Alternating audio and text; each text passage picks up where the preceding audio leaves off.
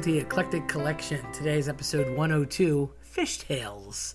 Yeah, that's kind of gross, but not the ones you're thinking. We're thinking fish tales like mermaids. How timely could this be? Even though live action repeats of the cool things that were animated aren't necessarily welcomed because, well, I like the original ones. But, you know, they've had a couple wins. I haven't seen this one yet, so I'll reserve my opinion until I've seen it. But I have seen the other ones, and, you know, it was pretty cool. I like Will Smith as a genie.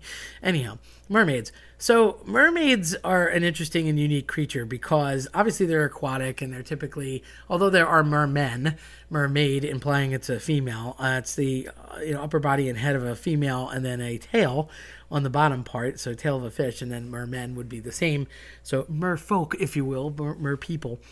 They appear in lots of different cultures throughout the world that are really just the European and Asian and African folklore tales of mermaids. So they all have their own rendition of it, and it's definitely a differentiation of opinion based on geography. So some people take it to mean that mermaids are perilous and dangerous and that they're foretelling storms or floods or shipwrecks or a drowning or even bringing them into the situation, whereas others think that it's a lucky turn of folk tradition to have a mermaid there and that it could bring you good luck or good sales or good fortune or treasure or something of that nature. And they're benevolent in many cases, and they would bestow gifts on people or possibly falling in love or guiding a sailor the right way. And then sometimes the idea of falling in love with a human. Where have you heard that before? We'll get back to that, but that's possible.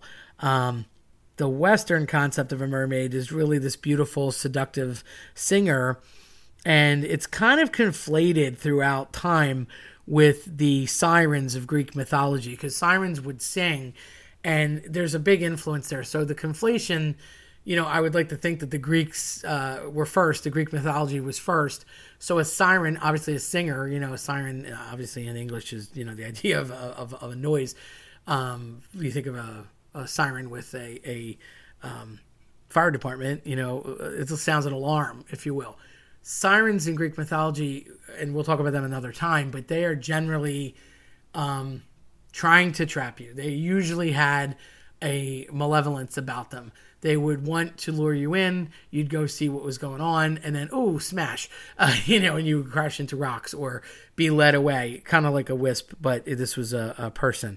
So the Greek gods and the Greek mythology of the idea of a siren, they would sing, and sometimes a siren, can be noisy, not necessarily a nice melodic thing. It could be a cacophony of yucky noise.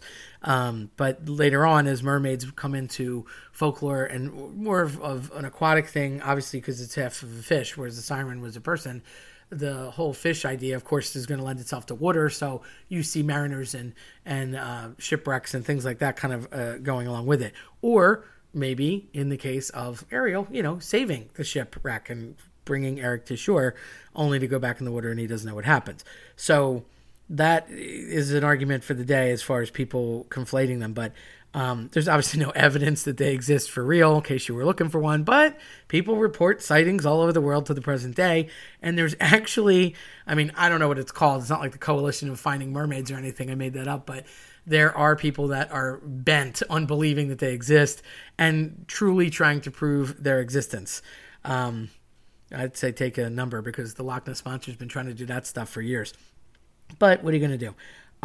Mermaids show up in British folklore as unlucky omens, and in their case, it would foretell of some sort of disaster, but possibly provoke it as well. So sometimes it was considered a warning, and sometimes it was considered, provoking of something bad. They've been described as able to swim up rivers in freshwater as well, but I think least so comparative to where you hear about the oceans and, it was almost like a deep body of water that they had to be in. I guess they could hang out in a river, but for the most part, if you think of like Peter Pan, the mermaids are all hanging out on the rocks and they're in a big ship and Captain Hook's going after them in the middle of the ocean. So it's usually a deep dive. But supposedly there's freshwater mermaids as well. Kind of interesting that we could say that when there's not even mermaids. But, I don't want to be, spoiler alert.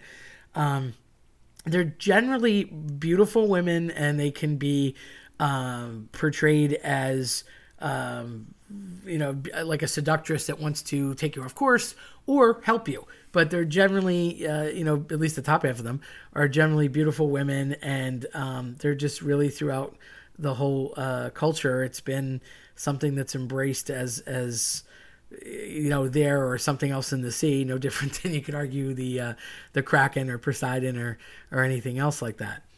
I think based on where you live, kind of talks about your thoughts of mermaids and whether they're good or bad. So it's I say continental.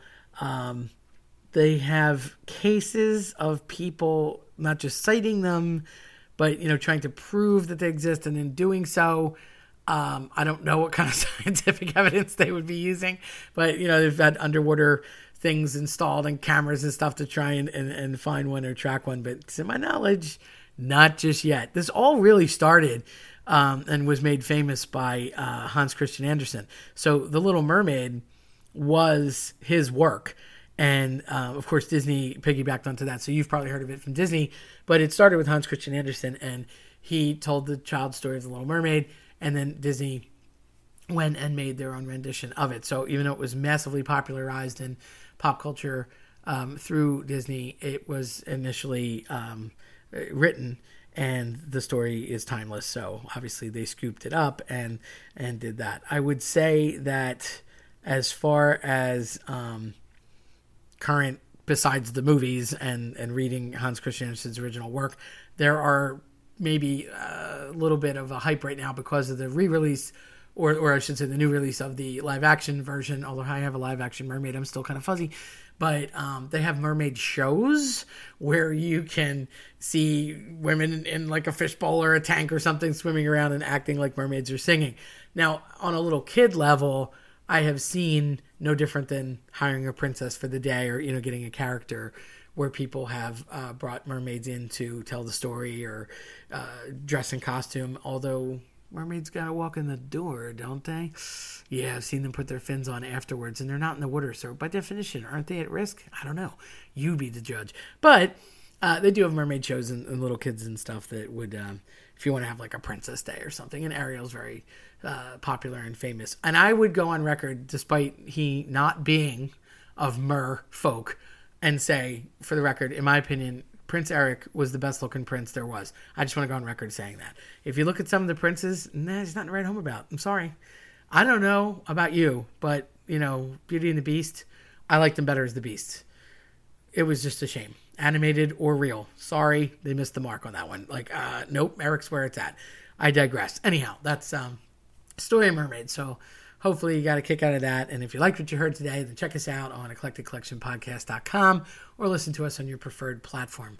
I'm Terry Tenaglia. Thanks for listening.